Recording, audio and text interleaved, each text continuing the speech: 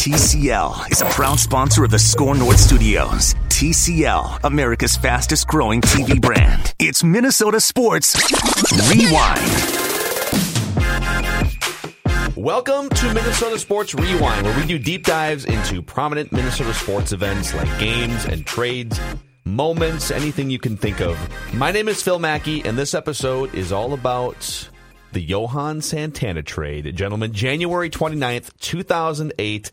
Our crew for this episode, my co-host on Mackey and Judd with Rami, Judd Zulgad, and our Score North Twins analyst, Derek Wetmore. And on January 29th, 2008, that was the day the Minnesota Twins traded, for my money anyway, the greatest pitcher in franchise history to the New York Mets for Carlos Gomez, Philip Humber, Kevin Mulvey, and Deolis Guerra.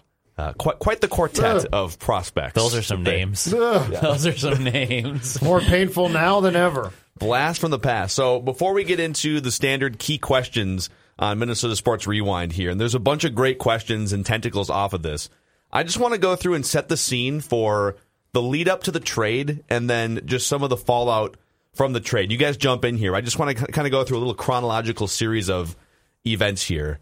Starting with the fact that the Twins were coming off 4 division titles, but 2007 was the year before they traded Johan Santana. That was kind of a buzzkill season in which they finished 79 and 83. That was their first below 500 season in 7 years. And that combined with the fact that they didn't have a new stadium deal in place yet. They had just made the decision to say goodbye to Torrey Hunter. They didn't have enough money coming in to keep everybody, and so they had to make a decision. We can either take a bath and lose money, or pick and choose the players that we as a franchise want to hang on to. So they had it was sort of a weird transition period in that they thought they were going to get a new stadium. It wasn't official yet. They were pushing for it.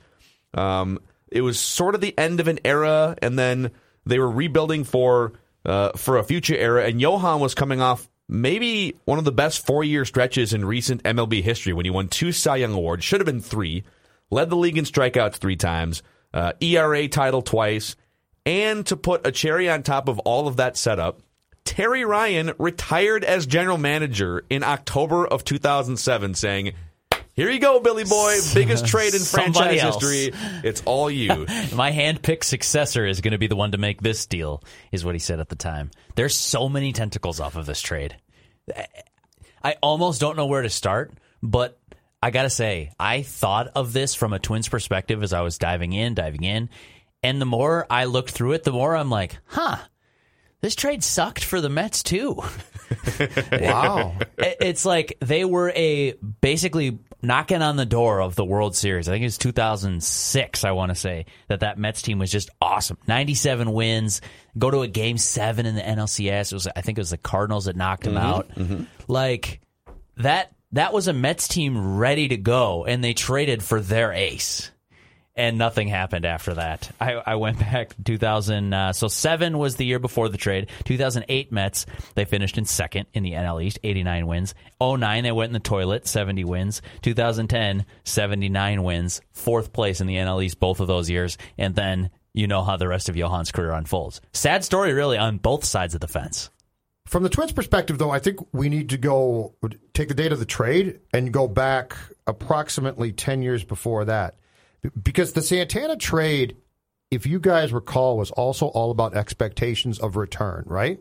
Which is an acceptance at that time by many, not all, that the Minnesota Twins in some ways were going to lose players. Yeah. They just were. And that they cultivated these players and developed them into potential star players or very good players, and then traded them for a return that was, oh my gosh, fantastic. Sure. You roll it over. Yep. So I take you back to February 6th, 1998.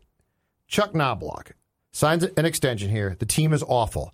And Chuck finally goes to Terry Ryan and says, get me out of here. I can't do this. I want out.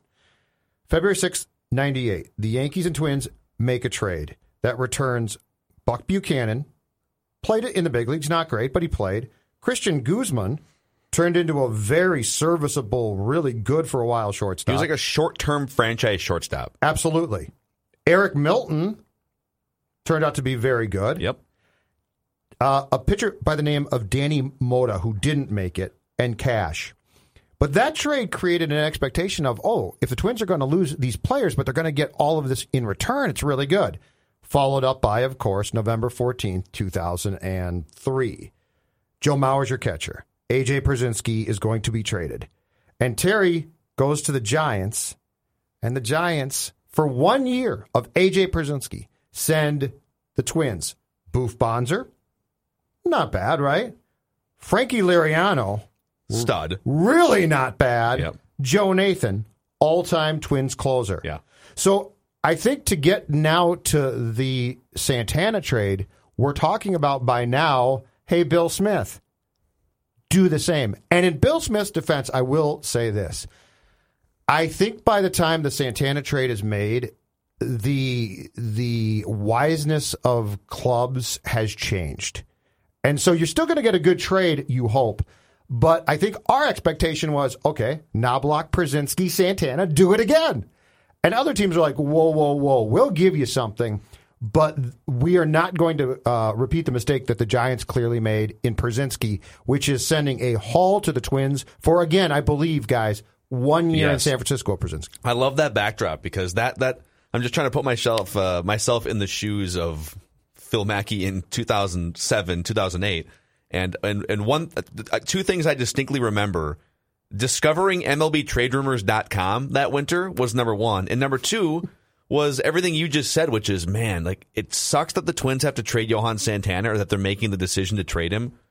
Part of it was age. He's 29 years old, and he wound up actually signing a 6-year, $137 million contract. Was really good for the first 3 years, third in Cy Young voting. He led the league in ERA. The next year he was an all-star. Then he threw a no-hitter the year after that. He was really good for 3 years, a little bit of injury stuff. And then it was a disaster the last 3 years with injuries. But I kept thinking leading up to the trade, the Twins dominate these trades. This is what they do. They just fleece teams. They're going to get, and I was in like a super deep fantasy baseball league at the time too. So I knew who Clayton Kershaw was at the time. I knew who, we're going to go through some of these names, but all these stud minor leaguers, I knew who they were because I played geek, 30-man roster fantasy baseball. But now that all of the names that were involved, because this is now 11 years ago, all of these names have gone through their careers. It's so much fun to look back and see. So here's just a little more backdrop, and then this is a good segue to the first key question. All right. So the Twins got nothing out of Humber, Mulvey, and Deolis Guerra. In fact, Deolis Guerra is the only one of those three pitchers that's even still in the league. He pitched like 3 games for the Brewers or something last year, and so he's still kind of bumming around. He's 30 years old. Johan Santana goes to the Mets, has 3 pretty decent years.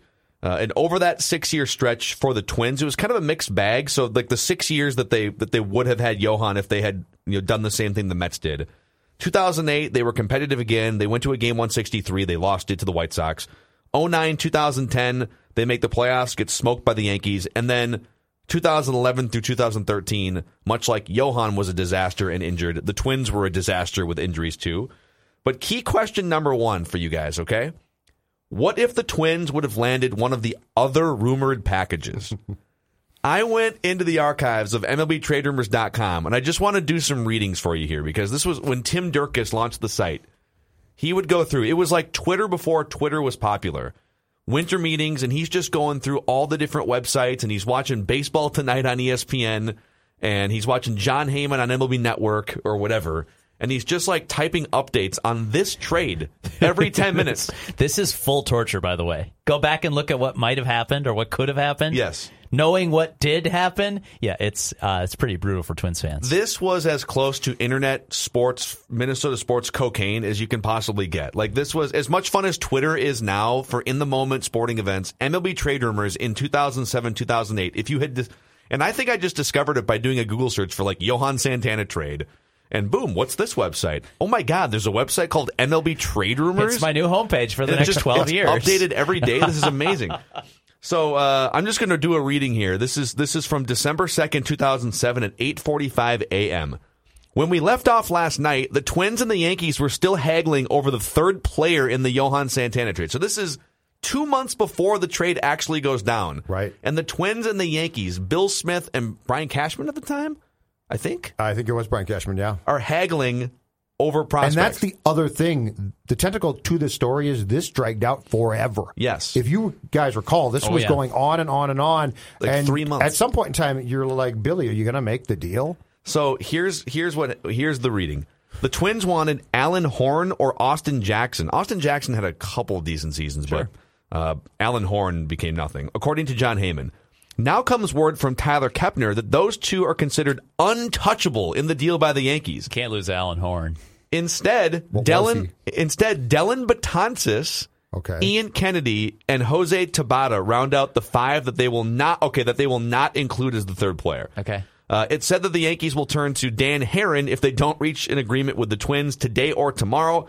The Twins still like Jacoby Ellsbury more than Phil Hughes, so they're trying to get the Red Sox to replace Coco Crisp with him in their offer. Wow. And that's where the Yankees did bail, correct? The Yankees they bailed pretty quickly after that because Bill wouldn't make the trade. So a few more updates here, just going through the MLB Trade Rumors timeline. Buster Olney is reporting that the Red Sox will include Jacoby Ellsbury in their offer, but they would pull Jon Lester out of it. So it's either Lester or Ellsbury. Basically, the Twins can have one or the other. Olney doesn't say whether Clay Buchholz's Jacoby Ellsbury is possible. And then the other name was Justin Masterson that kept floating around. So basically, the Twins had their option 2 months before they made the trade of a Melky, Cabrera, Phil Hughes, and then player number 3 deal. Mm-hmm. And at the time, like, people might laugh at the Phil Hughes thing now, but because Phil Hughes came and went. Phil Hughes was legitimately like the second or third best pitching prospect in baseball at the time, behind Clayton Kershaw and maybe somebody else. And then won an important game against the Twins in the playoffs. Yes, he did. Years 2009, later. Yeah. And then on the Red Sox front, it was either a Jacoby Ellsbury package with Justin Masterson and maybe a couple others, or a Jon Lester package with maybe a Justin Masterson and veteran Coco Crisp. Yep. So if the Twins would have landed, let's just stay with because the Red Sox deal we can agree would have been like the deal, right? For sure. If they would have landed, now mind you, this was going into 2008, 9, 10, where they became competitive again without Johan. If they would have landed Jacoby Ellsbury and or Jon Lester, how do you think things would have played out like the next 3 to 5 years? Boy. At that point in time, pretty doggone well, right? I mean, if it's and, you win the 2010 World Series. Let's say it's or. So let's say you either get Jacoby Ellsbury was a stud for like 6 years. I think you could even make the case that if you got Lester, and let's just say for the sake of this show that their careers play out exactly the same, right? So Jon Lester's a star. He has a couple amazing seasons, and then just he hangs around for a long time. Ellsbury has a couple star years, but mostly you'd say like unfulfilled promise of those superstar years. So if Jon Lester is on the Twins pitching staff in 2010, I think that's a World Series caliber team. You look at the lineup that they ran out that year. Yeah. If everything... No whammies. It's a 94-win Twins team. You add Jon Lester to the top of that thing. I went back just as a further torture exercise, guys. You might know these off the top of your head. You might have the order wrong, whatever. The 2010 playoff rotation that went into Yankee Stadium and got swept in the ALDS. You remember the 3 guys who made the starts for him? I know. I have them here. I know who the third guy was. Yeah, you do. It was Brian Dunsing. Yes, it was. Yeah. Brian Dunsing started game 3. Carl Pavano started game 2, and Frankie Liriano, who wasn't quite the same Liriano from 2006, started game 1 of 2010. If instead that goes Lester, Liriano, Pavano, question mark, is that a different series? And to be clear, Lester in 2010, Lester was one of the 4 best pitchers in baseball in 2010. He would have been a stud. Incredible. Yeah. The problem, though, was that Bill, and this is probably where ultimately in the Knobloch trade and the Przinsky trade, Terry, for all Terry's patience, Terry saw an offer he liked and said, bang, it's done. Billy wouldn't pull the trigger. And as I recall, what happened back then was the Yankees, as the report said accurately, basically said, okay, we're done. We're Ultimatum. out. So now they're out. Wow. The Red Sox basically said, you've got to decide. And Billy couldn't. And we didn't, I think we all thought that at the time, Billy Smith's possibly driving the best deal that he can. Good for him. He's trying to get them all. Exactly right. But the problem was teams are bailing. And so you're going through Yankees, pretty good offer. Dead. Red Sox, really good offer. We got to get out. And so I think what we probably didn't appreciate, but now that you go back and look at the potential offers and the time span that this encapsulated too, because for a trade, this is a long time span. What he was doing was losing players and suitors. Yes. And so you are now backing into the Mets being like, I guess we'll do this, but this is it. And instead of Billy saying, oh, no, I got the Red Sox on line one, the Yankees on line two, because that started with, as I recall as well, the Yankees and Mets being wisely leveraged by the Twins. Yep. And the Twins are like, do you want to be on the back page of the Post? Or do you? Which is a great play, but you've got to then make the trade. Well, that's the thing. I wonder what the trade dynamic was like. I think it became a hostage crisis, basically. Seriously. Santana held hostage. Not to over-dramatize it or anything. For Minnesota sports, it's a big deal, okay? Okay, so you pick up the phone and you're like, hey, I just got off the horn with the Boston Red Sox, and they're willing to put Jon Lester in the trade.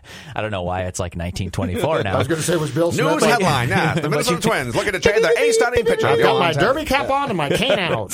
So you call them back and you're like, hey, I got the Red Sox. They just said Lester's in. Here's the package. Can you top that? Right. You're calling back and forth and stuff. Nowadays, is it just a group text? Hey, at Mets, Yankees, Red Sox, Dodgers, White Sox, Cubs. Johan, best package, here it is. Can you top this in 24 hours? Call me back. Yes. Like, all right, you can put their feet to the fire. As I recall, this is obviously memories of faulty faculty, but as I recall, it unraveled as you tried to set up that bidding war you're talking about, Judd. So obviously it's super easy, 12 years later to be like, well, why wouldn't you have just, Billy's in this mode of trying to get the best deal. He's got the best pitcher in baseball coming off. He's in his prime. He's coming off a 4-year run. So he's trying to maximize the biggest trade in franchise history as a first-time GM. And so I get why he's not just going to pull the trigger on the first deal. But when you have at the baseball winter meetings, and this is why it's a second guess, but like, dude, if we were in the room at the time, and I remember like sitting in my apartment just looking at these updates, like, wait, it's up to the Twins to say yes to this? What? So your move, Twins. So if a team offers you their best starting pitcher prospect and or their best center fielder prospect, and then other pieces like in his prime, Coco Crisp, who was a really good player at the time, or Melky Cabrera, what are you doing? Like, what are you waiting for if you're not if you're going to get someone's best something at a premium position and then other things to go with it? What else would you be waiting for? I think the key though is one part of the art of the baseball or sports trade is also knowing when to say it's on, let's do it. And you know what, Bill, though? I mean, in retrospect, now we know that Billy was a behind-the-scenes guy, not really a baseball guy. I mean, he did a great job of designing the spring training things in Fort Myers, but there you can sit down with blueprints for months and be like, okay, let's move the kitchen over here. No, let's have the kitchen there. And I think that this was probably a deal where Billy had to go to his baseball people and be like, all right, we need to take one, and we probably need to do it in the next 2 days. And they had just lost probably their best eye for talent, right, in Terry Ryan. And he was now Terry, I don't know how involved Terry would have been that winter, but Terry was still involved throughout the Bill Smith, just as kind of a... Sure, but he was like in the hotel room at the winter meetings. You step down for burnout. You're not getting on the phone every half hour. I bet you're right. I bet Terry backed off because Terry, I think, was very empowering. And if he had shown back up and been like, hey, Billy, I'll make this trade for you. How's that look? What's that saying at the time? So just the final recap from MLBTradeRumors.com. This was the day after the trade was agreed upon from Tim Durkis. He said, if Bill Smith had taken the Yankees' best offer, he'd have an MLB-ready pitcher who was very recently regarded as the game's best starting prospect in Phil Hughes.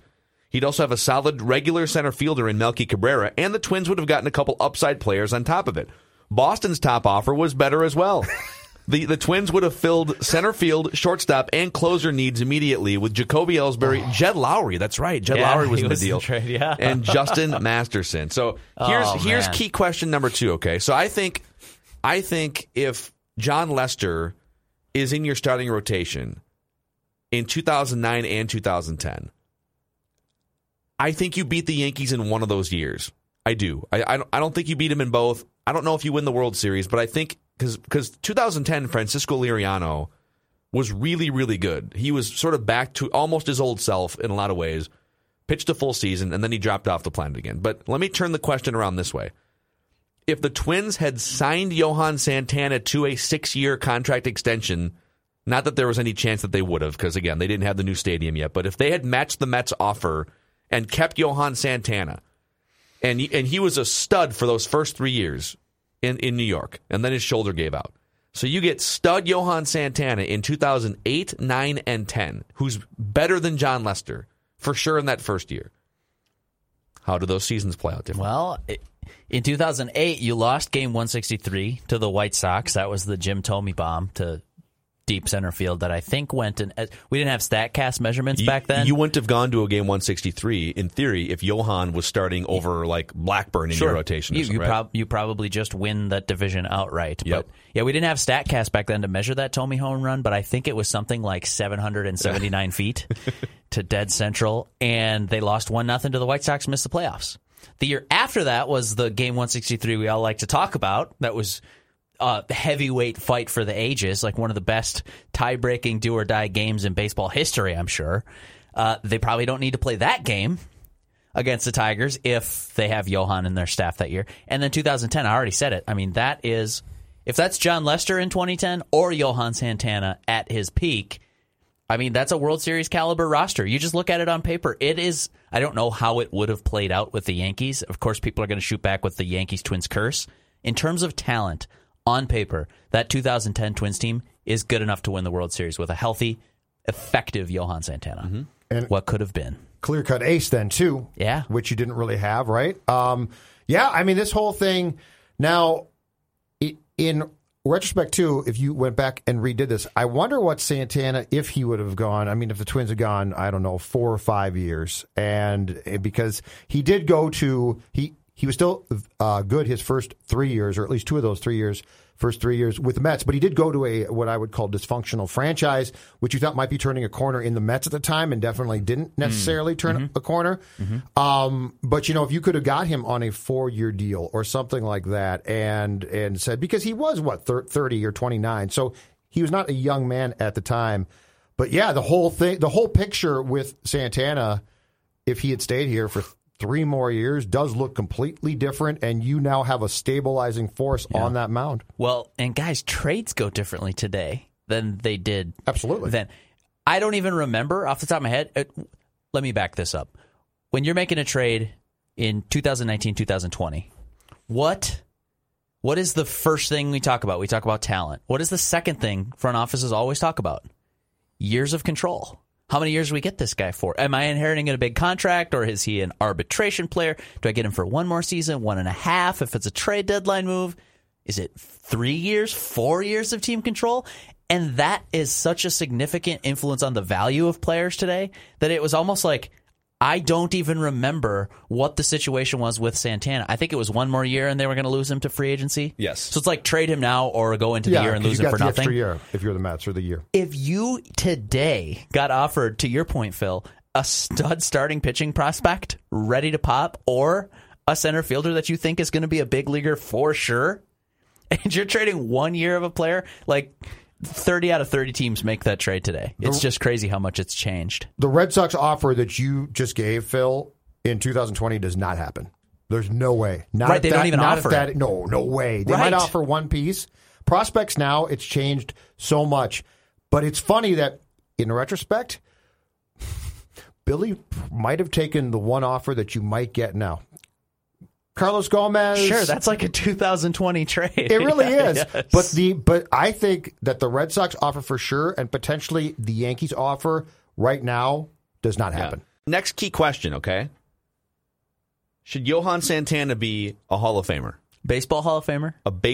A Major League Baseball Hall of Famer. What do you think, Judd? We actually went through this exercise a few years ago or a year ago on the old Mackey and Judd show, and after doing research on it, definitively, I can make an argument that he should be. I can also make an argument that his career parallels Sandy Koufax's as close as you could possibly get, that the short-term burst of greatness is so great that he's basically... He has demerits against him because, one, he does not have a championship. Okay, I sort of get that one. But he also has the weird demerit against him by the writers, where they look at, but did you do it for 15 years? Did you do it for 18 years? Did you do it for 12 years? But if you take Santana's burst of greatness and Koufax, who I believe called it quits at a relatively young age in, 1966? 30. At 30, okay.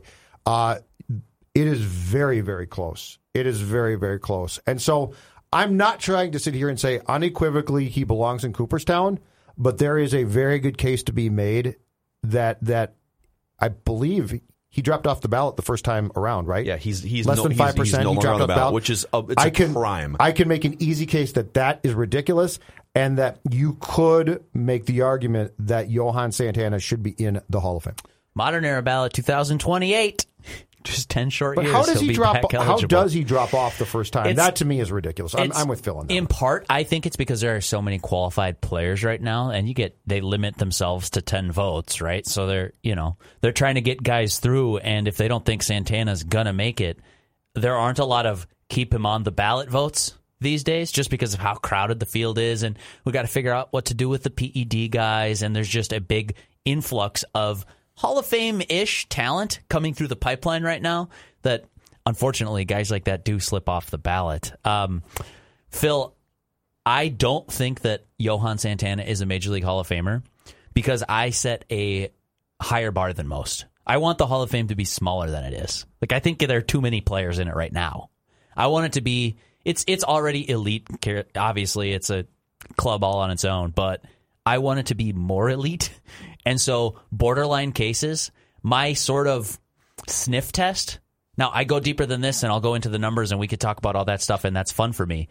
But my sniff test is, if you have to ask, you're not a Hall of Famer. See, this is where, okay, and if you want to take some guys out of the room and make it more exclusive, then that's cool, and that I would probably have to do a little more research to fight you on that grounds. But I look at some of the guys that are already in the Hall of Fame right now, and I'll take one from Johan's era. Mike Mussina is a Hall of Famer. He just got in, a year or two ago? Mike Mussina is only a Hall of Famer because of longevity. He was really good for a long time, but he was never considered the best pitcher in baseball at any time. I just went through, too. Mike Mussina, this guy's a Hall of Famer, never had a Cy Young Award, never led the league in ERA, pitched for like 20 years, never led the league in ERA, never led the league in strikeouts. At any time, there were 3 or 4 Pedro Martinez's or Randy Johnson's or Johan Santana's or Roy Halladay's or Curt Schilling's that were just better at their peak than Mike Mussina was. But we reward longevity more than we reward peak flashes of greatness. Yep. And Judd brought up Sandy Koufax, okay? And so, if you go apples to apples without considering the era, yes, Sandy Koufax had better ERAs in certain years, but that was also more of a dead ball era where the league average ERA was lower. If you want to look at, for instance, ERA average relative to the league, Sandy Koufax for his career had an ERA plus of 131. Johan Santana had an ERA plus of 136, which is better. 136 is better than 1. So Johan Santana's career ERA relative to his era and the league was better than Sandy Koufax's. Sandy Koufax had 6 peak years. It was basically the last 6 years of his career is when he was among the best starting pitchers or the best in baseball. Johan's peak was 9 years. People forget that. They think, it was like a 5-year peak. No. Johan Santana was an elite starter-reliever combo, which, by the way, we would laud that right now. He was like right. Josh Hader before Josh Hader, and made a bunch of starts in 2002 and 2003, was one of the best strikeout pitchers in baseball that was deployed in a very modern way 15 years ago.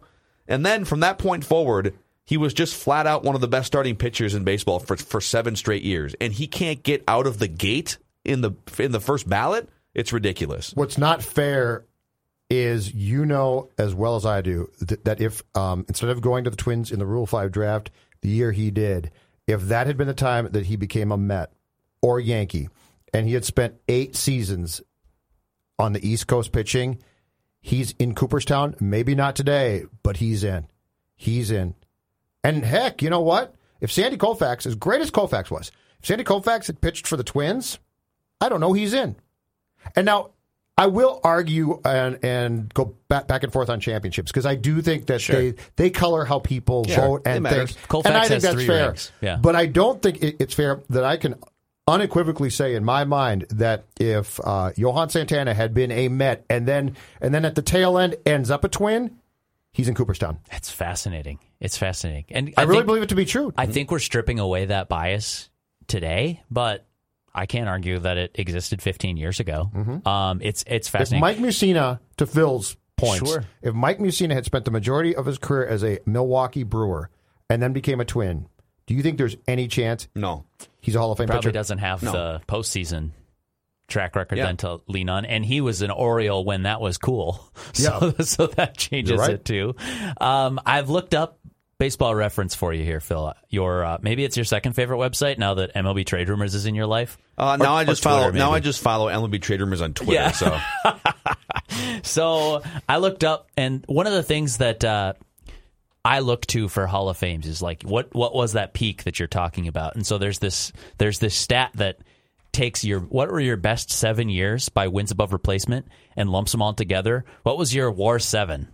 yeah. Does that make sense? Like you're taking your peak years, so we're stripping out the Johnny Damons of the world who just, who play forever and ever and ever and have a bunch of hits, and that's awesome and great. But like, were you ever even the best player in your league? Probably not.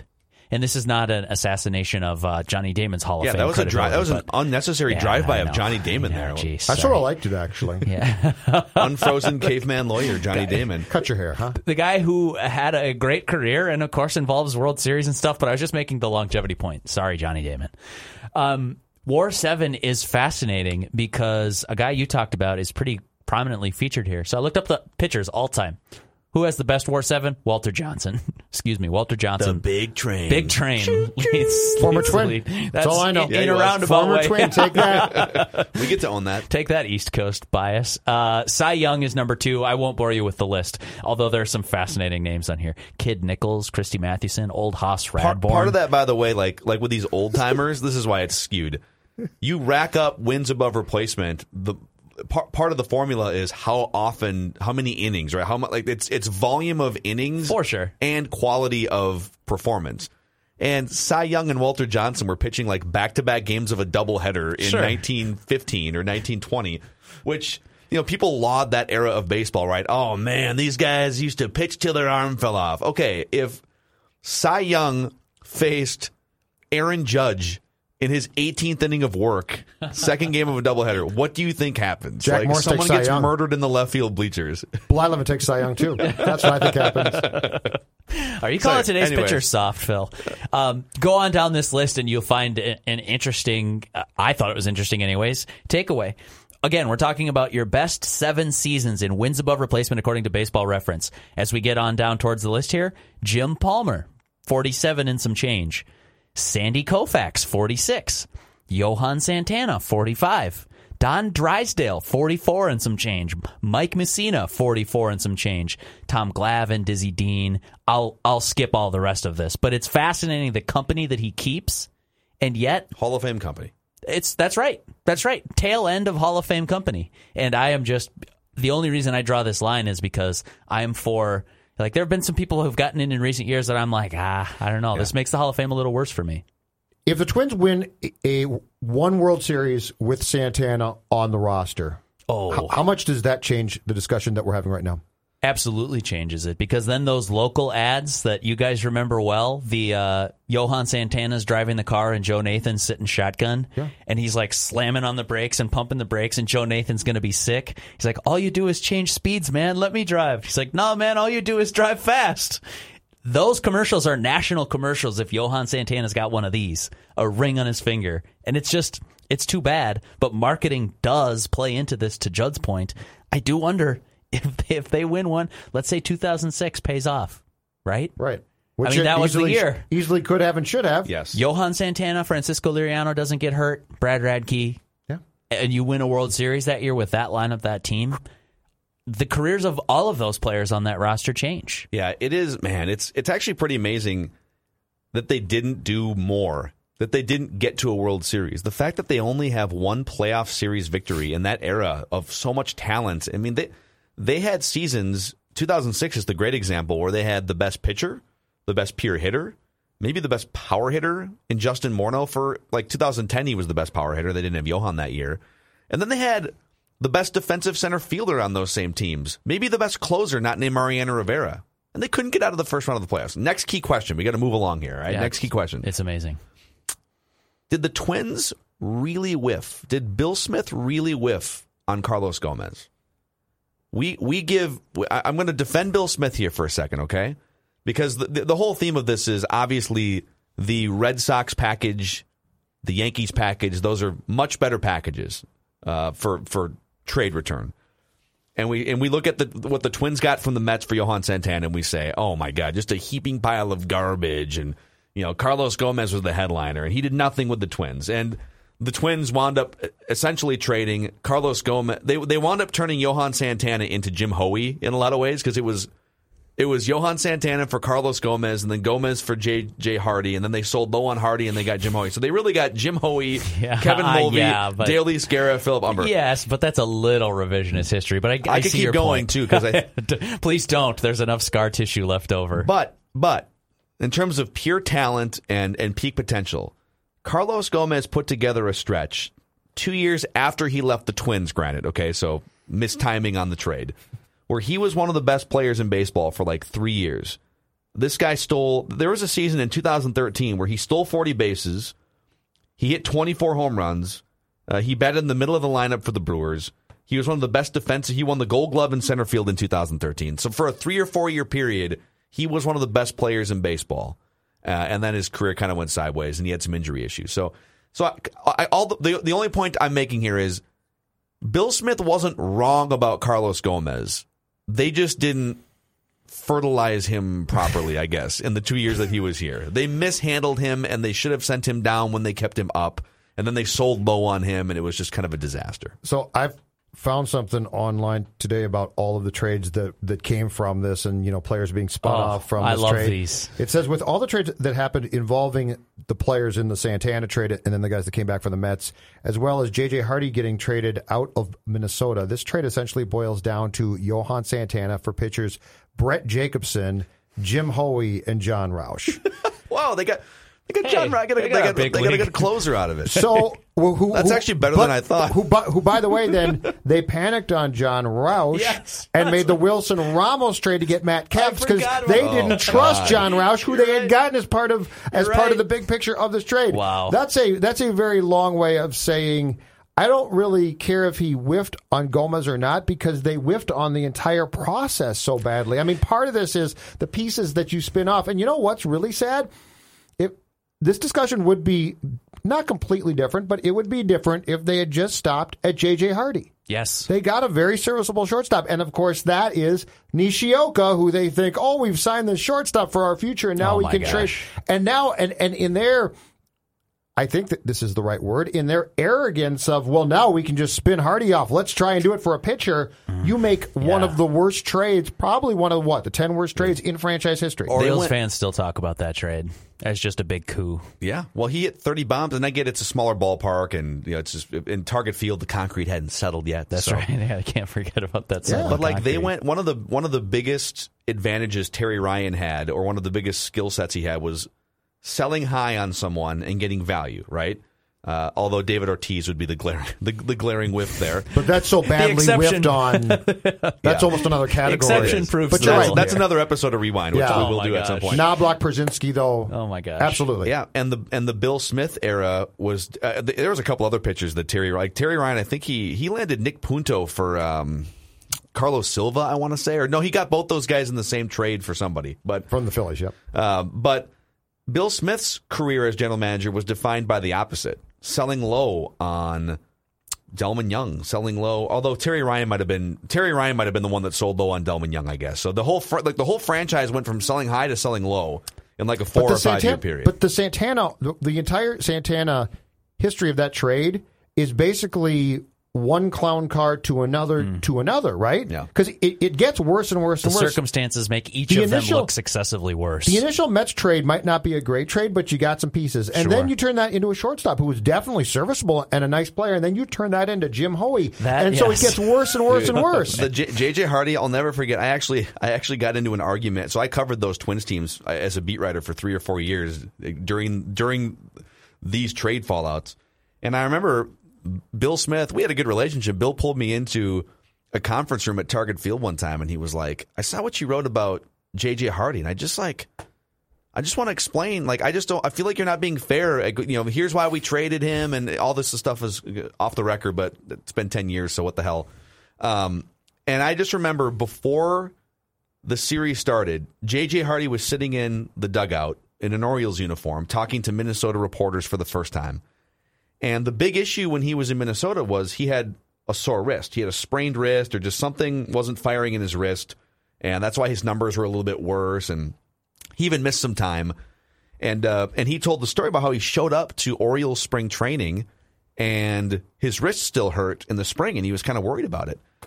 And his quote, I'm paraphrasing this, but his quote was something like, their training staff just had some different methods that they tried on me that the Twins never really tried on me, and it was like Mr. Miyagi. Like, it just felt better, and that's why I have so many home runs this season. So he wasn't trying to throw the Twins under the bus, but he said, what's different is that the Orioles got my wrist to feel better, and they did some different things that the Twins didn't do, and so I wrote about it, and it was all like, just to go pull it back to Johan Santana, it was just everything was a misstep for 4 or 5 years with that front office. And then the next evolution of it was, and we'll never know about Philip Humber, Kevin Mulvey, Deolis Guerra, their pipeline for pitching development had fallen behind the times, and they went like 10 years between developing quality pitchers, right? It really took until Derek Falvey and Thad Levine came aboard to start to turn that around in a lot of ways. Everything that you guys are talking about is how 2011 through 2016 happens. Yes. And it's how a longtime, super respected, like I would say in those offices, universally respected guy like Terry Ryan, ultimately they just, hey, we have to go a different direction. We don't want to. Oh, believe me, we'd rather you were the GM, president, whatever you want to be called for the next 10 years. But it ain't working. 2011-16 is what really, like, you wonder how can it get so bad? The trades you guys are talking about, that's how it can get so bad. It's weird, too, because when this team fell off that cliff after 2010, at the time we all said, what the hell just happened? You just moved into Target Field. You're going to be so good. You're supposed to be great. You won in 2010, and now you're this bad? Because that team didn't go from being a division champion to, that was a little bit of a step back. It went from, hey, here's the cliff. We're going off it, and the car just blew up. Yeah. But now, in retrospect, if you go back and look or think about this entire thing, it actually does make perfect sense. And in some ways, I think you could make a pretty coherent case that the Santana trade is sort of the poster child. So like when people did say, what the hell happened? Look at that trade and look at the missteps, not just in that trade, but in all of the things. And now you've sort of got the poster child for, if I need to explain the history of the Twins someday, in 50 years, if somebody asks somebody, hey, these records don't really sync up, that deal, that day is sort of the beginning of, here's what happened from the Twins way, right? Which is this baseball way that's respected by everybody, to a lot of clubs being like, that's how we don't want to do things. That's fascinating. It's fascinating. And you talk about the prospects that would have been involved. I distinctly remember Carlos Gomez not being rated by outside publications. So I don't know how the game viewed him necessarily at that time. Carlos Gomez was not the Mets' top prospect at that time. Do you guys remember who was? Because I have the name. Yes. I spent some time on this. Hold on. Fantasy baseball days were coming back to me, Phil. Martinez. Yeah. Something Martinez. What a pull. Fernando Martinez. F-Mart. Good old F-Mart right, was the top F-Mart. prospect in the Mets organization. What a pull. By many outlets that covered that kind of stuff closely at the time. So, like, did they whiff on Carlos Gomez? Back to your question. Between Gomez and F-Mart? No, they got that one right. But as much as Yankees fans would criticize Jacoby Ellsbury for the latter stages of his career, Jacoby Ellsbury at least had one superstar a year.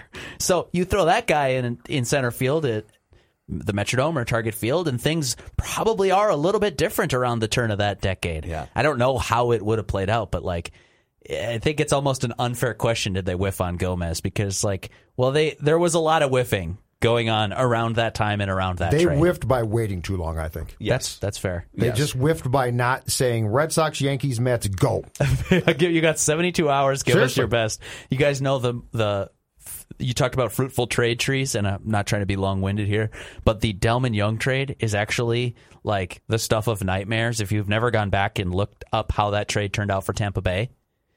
Okay, so they trade Delman Young, one of the top prospects in baseball, to the Twins. Twins give up Matt Garza, Jason Bartlett. There were more pieces going both ways, but that's the trade. Rays go to the World Series, 2008. They don't pay it off, but all right, you just won. Unless Young becomes a star, you just won. Then they trade Garza to the Cubs. Back in that trade to the Rays, Chris Archer. Wow. They get years of Chris Archer, and then you remember they flip Chris Archer That's amazing, to man. Pittsburgh for Cy Young candidate Tyler Glasnow and MVP candidate Austin Meadows. The Wow. Delman Young trade is still haunting the Twins to this day. Wow. That's great. Those trees just Boy. keep going too, man. It's didn't- really fun to go I down never that thought rabbit about hole. that. That's fantastic, man. So I have two key questions left in our last few minutes. The first one, I think we've done enough. So the next one was going to be, was it fair of Terry Ryan to hang Bill Smith out to dry like that by just giving him the keys? And I'm just going to say, yes, it was. Bill should not have been negotiating baseball trades. I will say it's not right that the Twins put their current GM in place to handpick his successor. And if that's what happened with the agree, Twins yeah. and he said, hey, you've been my right-hand man, you're up, I think that's a misstep by the organization. Terry should have been told two choices. One, if you're burned out and quit, that's fine, but you're not telling us who takes your job. Or two, you stay in the job. Yeah. I mean, Bill, and even Bill would admit that, he's an admin guy. He doesn't have a baseball scouting acumen like a Terry Ryan. So final key question, is Johan Santana the greatest pitcher in Twins history? I've got some names just to help you guys sort of stew on this, sort of a immediately collage of names here. three jump to mind, depending on how you want to frame this up. But Blyleven, Jim Cott, Camilo Pascual's in the conversation for sure. Fascinating one. Frank Viola, in the conversation. It was too short, but Jack Morris is he's always going to be on this list. I mean, it was but too short. Here's another thing. Here's another amazing thing, though. Okay, Burt Blyleven is to the 1970s and 80s what Mike Mustino was to the 90s and the 2000s. Very much. And that he never led the league in ERA. I don't think he ever won a Cy Young award. Burt made some All-Star games, but it was like a small handful. But he pitched forever. And he was really good for a long time, and he had a bunch of strikeouts. So I think if you're going to go longevity and counting numbers, it's probably Burt, but I think it's Johan Santana. Here's the interesting dynamic about Burt that I will say. The first part of Burt's career spent here, he was a very good pitcher, but they didn't win, right? If Burt doesn't come back here then for the stay that got him the 87 World Series championship, we think of Burt completely differently. Yeah. And by the way, there is no way on God's green earth that the 28 is hanging up at Target Field That's then. right. So here's where I think you could make a case for Santana above Burt for sure. Again, the burst of greatness was so great. Burt doesn't have that. Yeah. And Burt has equity also because of the broadcasting career here. So we're just talking baseball greatness, all right? Mm-hmm. That's a very small list. Frankie V probably fits that list. Yeah. In I got fairness. another one to throw on. Joe Nathan. Different kind of pitcher, I'm but thinking I mean, starters, but yeah. he was. If it's not for Mariano Rivera, we're talking about Joe Nathan from that era as one of the greatest closers of all time. If you want to go off wins above replacement, Brad Radke's in the top 3 or 4 organizationally. All time. Sure. And then they spent the next 15 years trying to find the next Brad Radke. Yeah, that's true. Yeah, in some ways that rubs me the wrong way because it's let's just find the next Radke. It's no, dude, that's not how baseball works anymore. Strikeouts, too. velo. Yeah, so Get on it. that's Minnesota Sports Rewind. Deep What's dive. your response, Phil? Johan. It's Johan. You've got Johan as the best Twins pitcher of all time and a Hall in the of Famer. Fame. Yeah, it's Followed by who? unjust. What win would follow him in your mind? I'm going to go Johan. Yep. In terms of just at their peak, Joe Nathan was the second best closer in baseball for a number of years. What starter would be right behind him behind him? You think? Probably Burt. I'd probably go Burt. But Camilo Pascual, never saw him pitch, but just the people who did, the Patrick Gracies, and his peak was 3 or 4 really, really good years. But I would probably go Johan, Viola's peak, Burt's longevity, and then Camilo Pascual. How is this possible? Burt went to 2 All-Star games, is that right? According to Baseball Reference? That could be right. That could be right. What years? 73 with the Twinks and 85 with the Cleveland. year in which he got traded. Split time between the Indians and Twins. In which the Twins gave up super prospect Jay Bell. We couldn't believe it. Again, it shows you don't be afraid to trade your prospects. If you listeners out there have I'm not kidding. If you have ideas for us, whether it's games, trades, moments, if you have ideas for us to do Minnesota Sports Rewind episodes, you want to hear a deep dive into something, send me an email or a tweet at Phil Mackey on Twitter. You can also follow at Jay Zulgad and at Derek Wetmore on Twitter, or email pmackey@scorenorth.com. And please give Minnesota Sports Rewind a 5-star review and leave a comment on Apple or Spotify. You can also find it on the Score North app. Thank you for listening. Minnesota Sports Rewind.